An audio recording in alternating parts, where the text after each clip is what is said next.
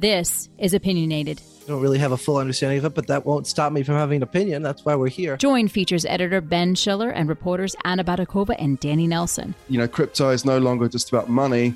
It's about culture now. Isn't Wikipedia already a DAO? Part of politics and part of sports and part of gaming. And it's not just like the future of money anymore. As they push the conversation further with their own criticisms and reactions to the latest Bitcoin and crypto news from around the world. Web3 is something that does not exist yet. I'm even old enough to remember when Microsoft was a kind of cool company in Silicon Valley. Ben, you're old enough to remember when telegrams came over a wire under the sea.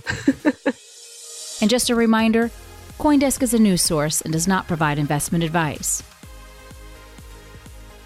Hello, everybody. This is Opinionated. I'm Ben Schiller, features editor here at CoinDesk. It's New Year. It's 2022. How are you guys? Anna Batakova in Moscow and Danny Nelson. How are you?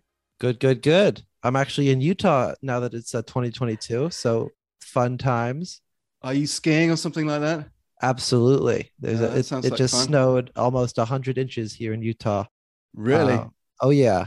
Forecast, it was really looking good at the end of December. So we're going all in on that right now. Is it freezing in Moscow, Anna? Yeah, quite a bit. I would say today's an especially freezing day. Let me check. In Fahrenheit, it's 1 degree. Oh my God. I mean, even your screen is freezing. Yeah, my internet is like literally freezing all the time. All right, so we're going to get into the hot topics already in 2022, and we're going to discuss actually something that Jack Dorsey, who's the previous CEO of Twitter and a big fan of Bitcoin, something he said on Twitter before Christmas, which is to say that the Web3 revolution, which we're now living through, I think, is actually a capitalist revolution. It's a venture capitalist run affair and belies some of the rhetoric of Web3 being the ownership internet and something for everybody. It's basically being bought up by massive VC firms like Andreessen Horowitz, and it's not really a democratic thing. What did you make of this, Danny? Do you agree with him, or do you think Web3 is something different from Web2 and Web1? Well, first off, let's talk about what Web 2 and Web 1 are.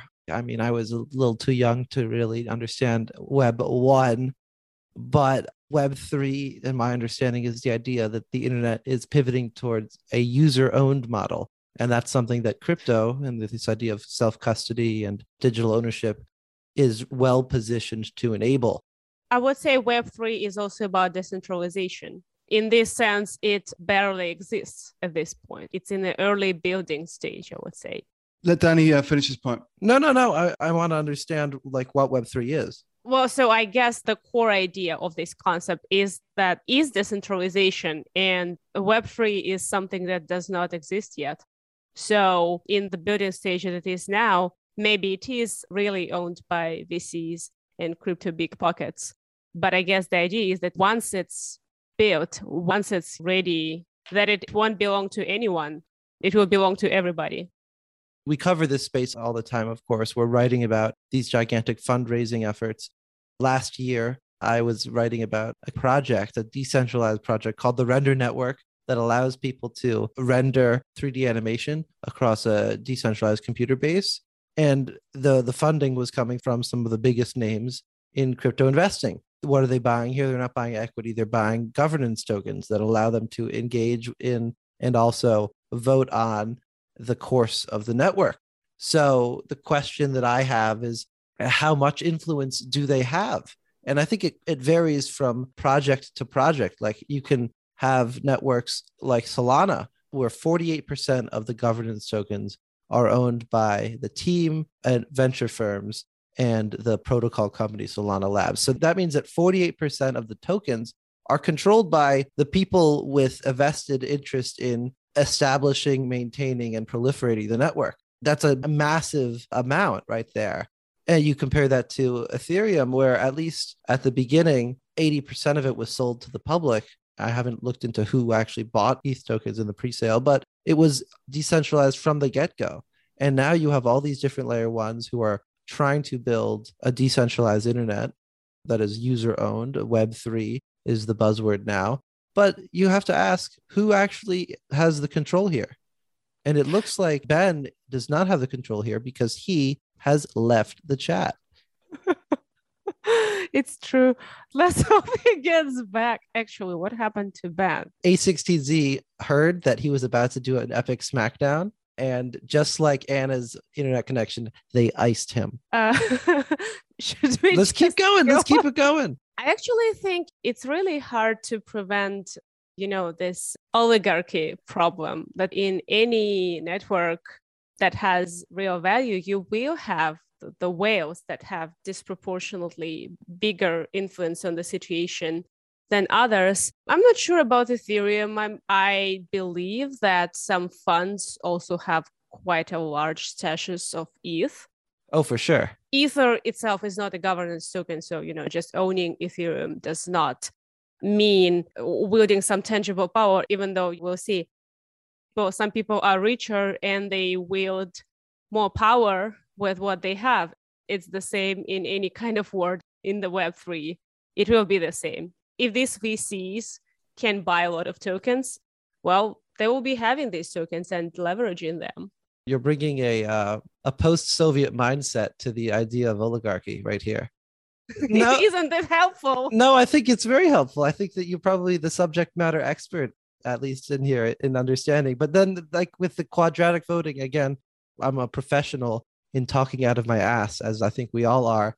I won't begin to understand what quadratic voting is other than to say it's a mechanism to correct an over-influence by certain groups. Exactly. Instead of saying, in the United States, we have a democracy and everyone has one person, one vote. Well, of course, we also, I guess, have some elements of redistributing power to smaller entities, like in the Senate, where you have senators representing Delaware, a very small state, and they have as much power as California, a very big state. But whenever you introduce these quadratic voting mechanisms or stuff like that, it leaves me thinking, well, why do you need to have this? Why do you need to have this sort of correction mechanism to redistribute the power?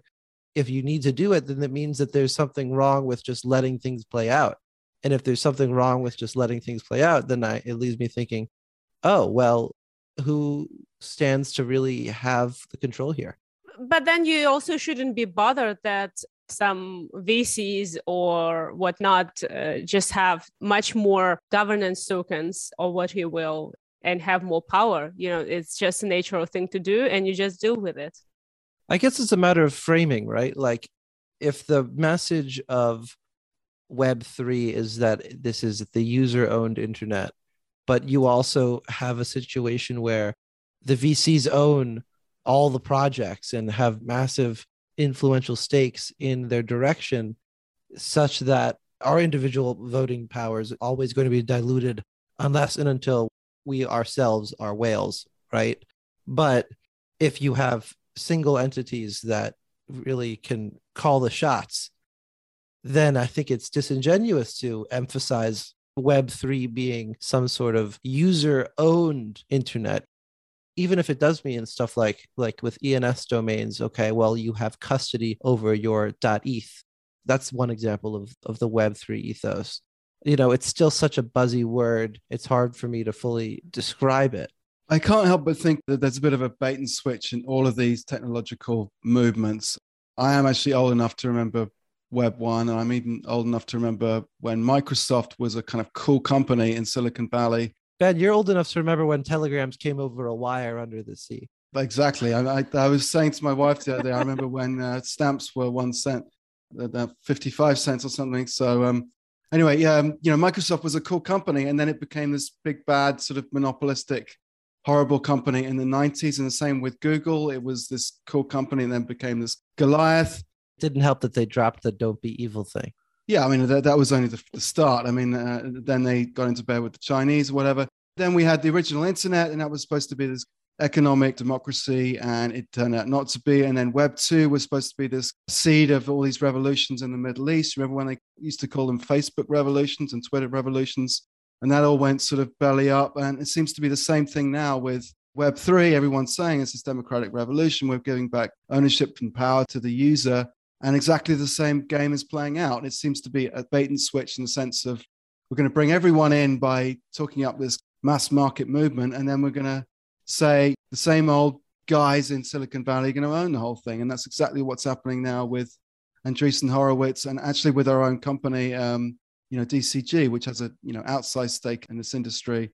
Not that I have a problem with that, but let's not say that it's a democratic movement when you have some very powerful companies and very powerful individuals controlling a lot of interests. It's critical that we don't get to a point where single entities are, have outsized influence. Yeah. I'm not sure, though, if it's not democratic to have bigger players with bigger pockets. My point is that it happens in every possible world.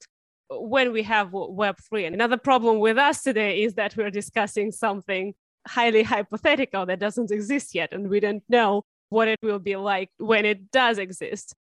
What's undemocratic about some people getting richer and more powerful? So you don't think the Web3 exists already? I mean, we have a $2.5 trillion crypto industry. I mean, you don't think that exists in some way?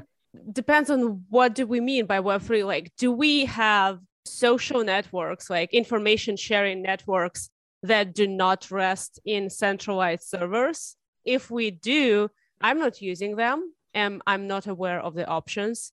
Web3 started as a financial revolution. It's about transferring value. And what people would say now is that the principles of crypto are now being applied to other categories, such as gaming or artwork, as we saw with this NFT phenomenon. And it's sort of slowly bleeding out into other fields. But to say it's not happening, I think that's a bit... It's in the early stage of being built. The value sharing networks like Bitcoin are getting pretty mature at this point. But if we talk about other things being decentralized and like user owned, I'm just think that's the long road ahead.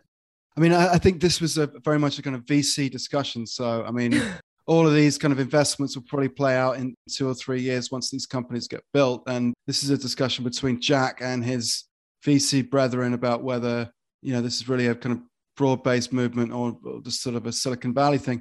I think maybe another kind of interesting data point is during the ICO boom, which was in 2017, 2018, a lot of people said, well, these ICOs are going to obviate the need for VCs at all. And then a lot of these ICOs went tits up and the VCs kind of came in and they kept their place in the ecosystem. So in a way, this whole argument has already played out and been found to be false anyway.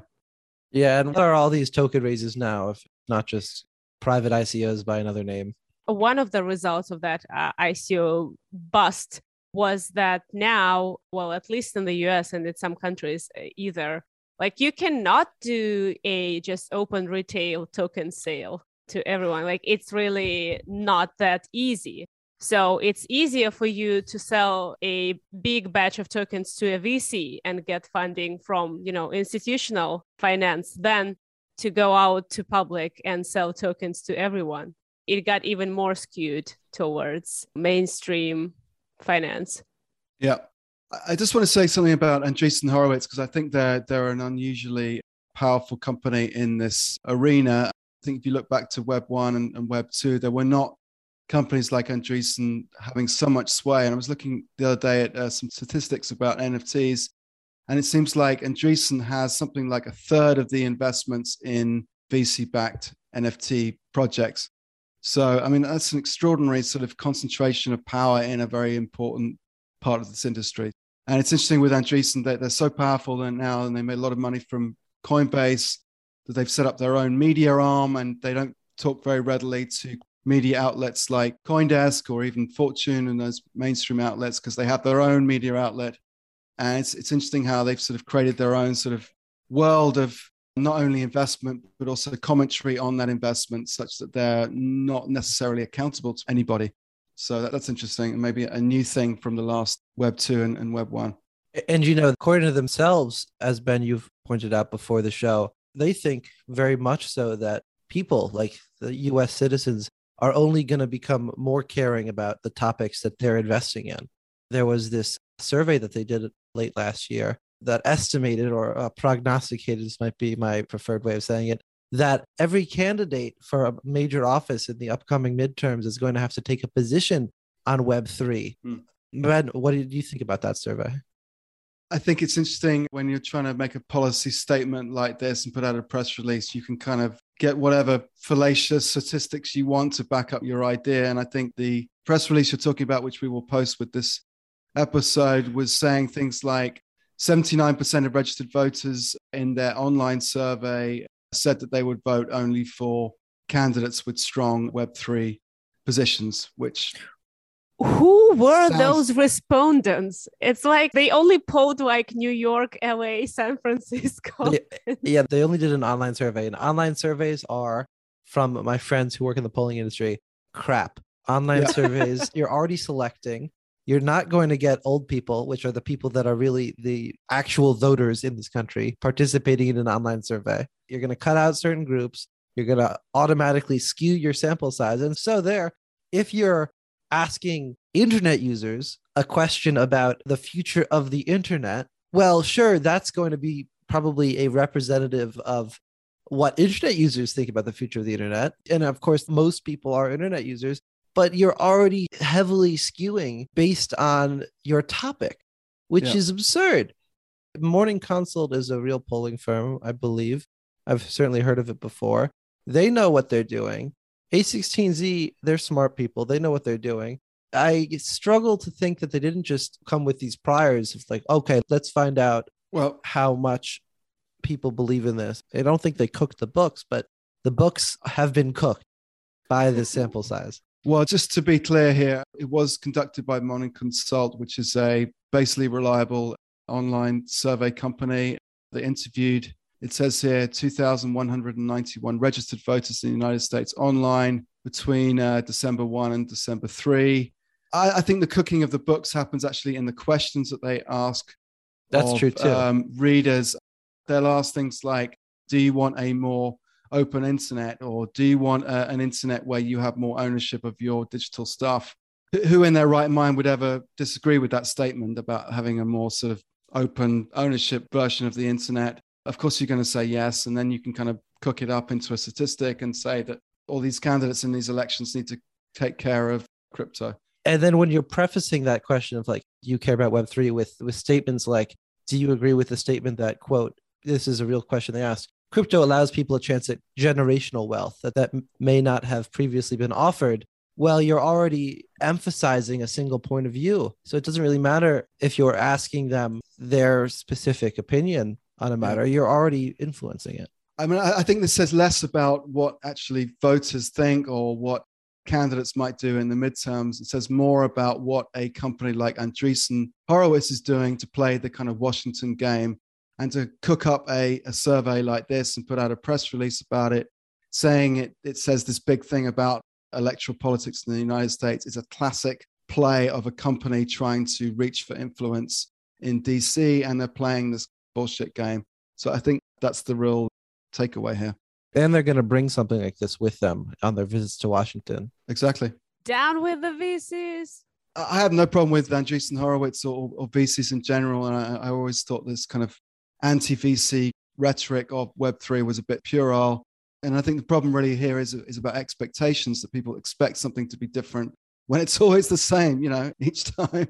Full on us. We thought 2021 would be different than 2020. Well, that didn't work out. We think the same about 2022. Let's hope it doesn't get worse, okay? Now, I lowered my expectations to the minimum. I'm just hoping it's not getting worse at this point. Having said that, I do think there are some aspects of Web3 that are genuinely more democratic than previous web revolutions. I mean, I think a DAO, for instance, as much as we might malign the idea, is a genuinely democratic idea. And if that structure, that corporate structure, becomes more common, that will be a big innovation from this Web3 movement. It is, but I haven't yet seen an example of a DAO really working, like a spontaneous DAO, which it seems is the new fad, like with Constitution DAO working. Like there's this one called Blimp DAO that has come up in recent days around the idea that we're going to buy a blimp. Well, it's actually a Zeppelin, because blimps don't really exist anymore. They're all Zeppelins. And this idea is going up like the freaking Hindenburg, okay? I mean, these guys that are doing it, I've spoke to them. I said, okay, so wait, what are you going to do with the money? Oh, we're going to buy a blimp. What's it for? Oh, it's for our business. What's the business? We're going to sell ads on our blimp. And so then I framed the question. So what would you say if someone asked you, are you just crowdfunding from people so that you could buy a blimp? He said, oh, that's not incorrect. So who owns the blimp? He owns the blimp. What's he going to do with it? He's going to run a company of using the blimp. So now what does it mean to be a DAO? It doesn't mean shit. He just owns a blimp. How'd he buy it? He bought it by, crowdfunding. So, that's one example. But I've yet to see like something like that doesn't make me too bullish on the ideas of DAOs. Now, Mike Dudas, bless his soul, is trying to organize a DAO to buy a golf course. And there are things like Google Docs and community calls. And I'm interested to see what way that goes, but I haven't yet been able to shake the idea that a white man wants to own golf course and so organizes DAO to make it happen. I can't shake that feeling quite yet. Why a golf course? Why? Of all things, why a golf course? It's the democratizing force, Anna. Get with the program. Sorry, I think that's a little bit simplistic and a little bit racist against poor old Mike Dudas. So whatever he wants to buy a golf course, good luck to him. And it is a free world. So Danny Nelson, racist against white people. We actually talked about that with our executive editor, Mark Hochstein. He was like, it's a sign of completely losing the plot. Like, why raise enormous sums of money for completely pointless things? Like even buying the Constitution in a sense of, buying this irrationally expensive, ancient document. But you raised so much money, like it could go to fund so many useful things, like, I don't know, like kids in need of expensive surgical operations or the climate. Exactly. What is the point of all this? What is the point of the DAO? Is the point of the DAO a fancy new way to help people get rich? You can't invalidate the whole idea of a DAO just because Mike fucking Dudas is building a golf course or buying a golf course. I mean, that's...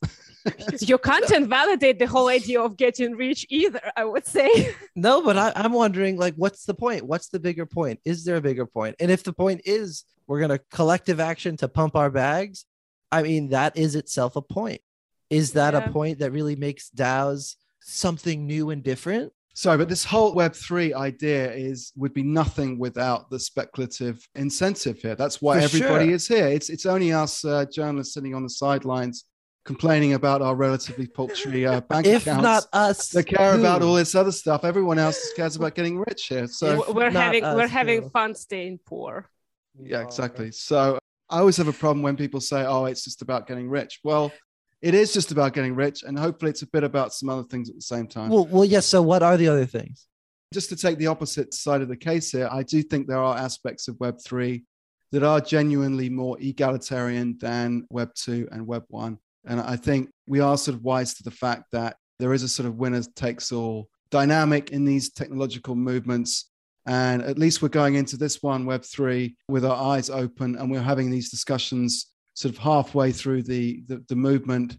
Whereas before with Web2, it was kind of after the fact that we suddenly realized that Facebook basically owned the internet and Google owned the internet. And it was only sort of 5 or 6 years after that happened that we realized that. At least now we can see that Web3 is maybe not the thing that we thought it might be, and we might need to guard against the centralization or the re-centralization of power around these venture capital companies. There's that. But what are the more egalitarian aspects? Well, the fact that you own stuff in the form of an NFT or in form of a token that allows you to do various things within these blockchain communities, that gives you more stake in those games than just being an internet user where you're just an ID and a collection of personal data in someone's database. I mean, when you own a token, at least you own something in the kind of functioning of that network. I do, but I think it is worth something. But my question is my belief that my ownership will amount to any influence? Is that ignorant of the reality of the situation, that I as an individual am meaningless in the face of these entities that own so much and can sway things one way or the other? I think it's more meaningful than a shareholder meeting. I mean, if you own like 5 shares in Exxon and you go to their annual shareholder meeting, I mean, good luck. Good luck getting them to change their climate policy. I mean, you have absolutely no say in the matter. Well, I guess the whole matter of our discussion is in the future, and it will be really interesting to see more DAOs with various purposes. And I hope there will be more interesting purposes than buying something expensive together. We should start a DAO.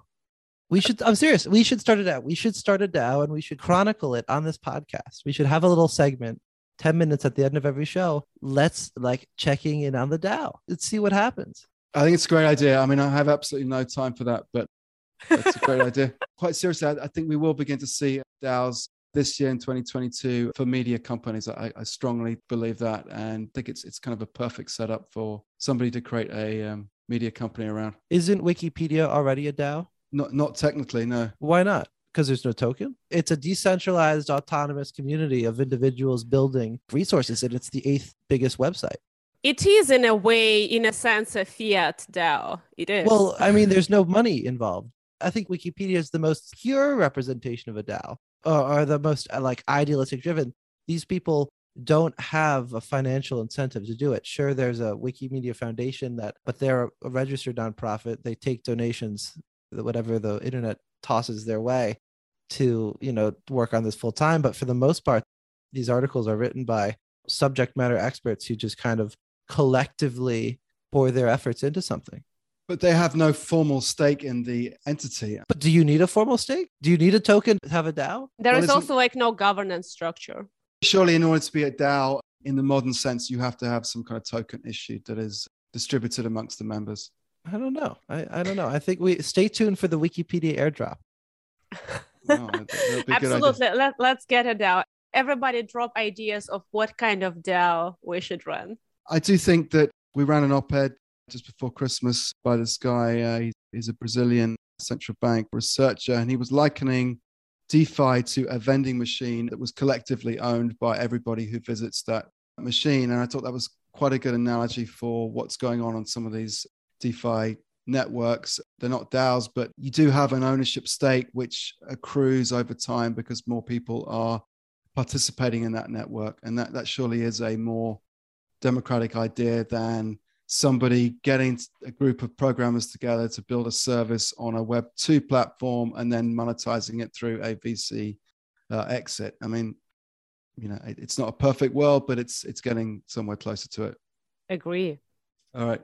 We're going to wrap it up there. And if 2022 is anything like 2021, I think we're in for a bumper feast of controversy and story making. Looking forward to seeing how this plays out and whether this Web3 phenomenon really is a democratic revolution or whether it's just the same rich old farts getting all the money. My money's on that. So much things to watch. So much to watch. Whoever wins, it'll be interesting to watch to see what happens. Anyway, that was Anna Baydakova from very cold Moscow. And still warm here. That was Danny Nelson from Utah, I think. In something like that. And we'll see you next time and have a good new year, guys. Bye. Bye. You've been listening to Opinionated with Ben Schiller, Anna Baydakova, and Danny Nelson. Today's show is produced, announced, and edited by Michelle Mousseau, with additional production support from Eleanor Paul. Our theme song is by Ellison. Have any questions or comments? We would love to hear from you, so please reach out to us at podcasts@coindesk.com or leave us a review on your favorite podcast player. Thanks for listening.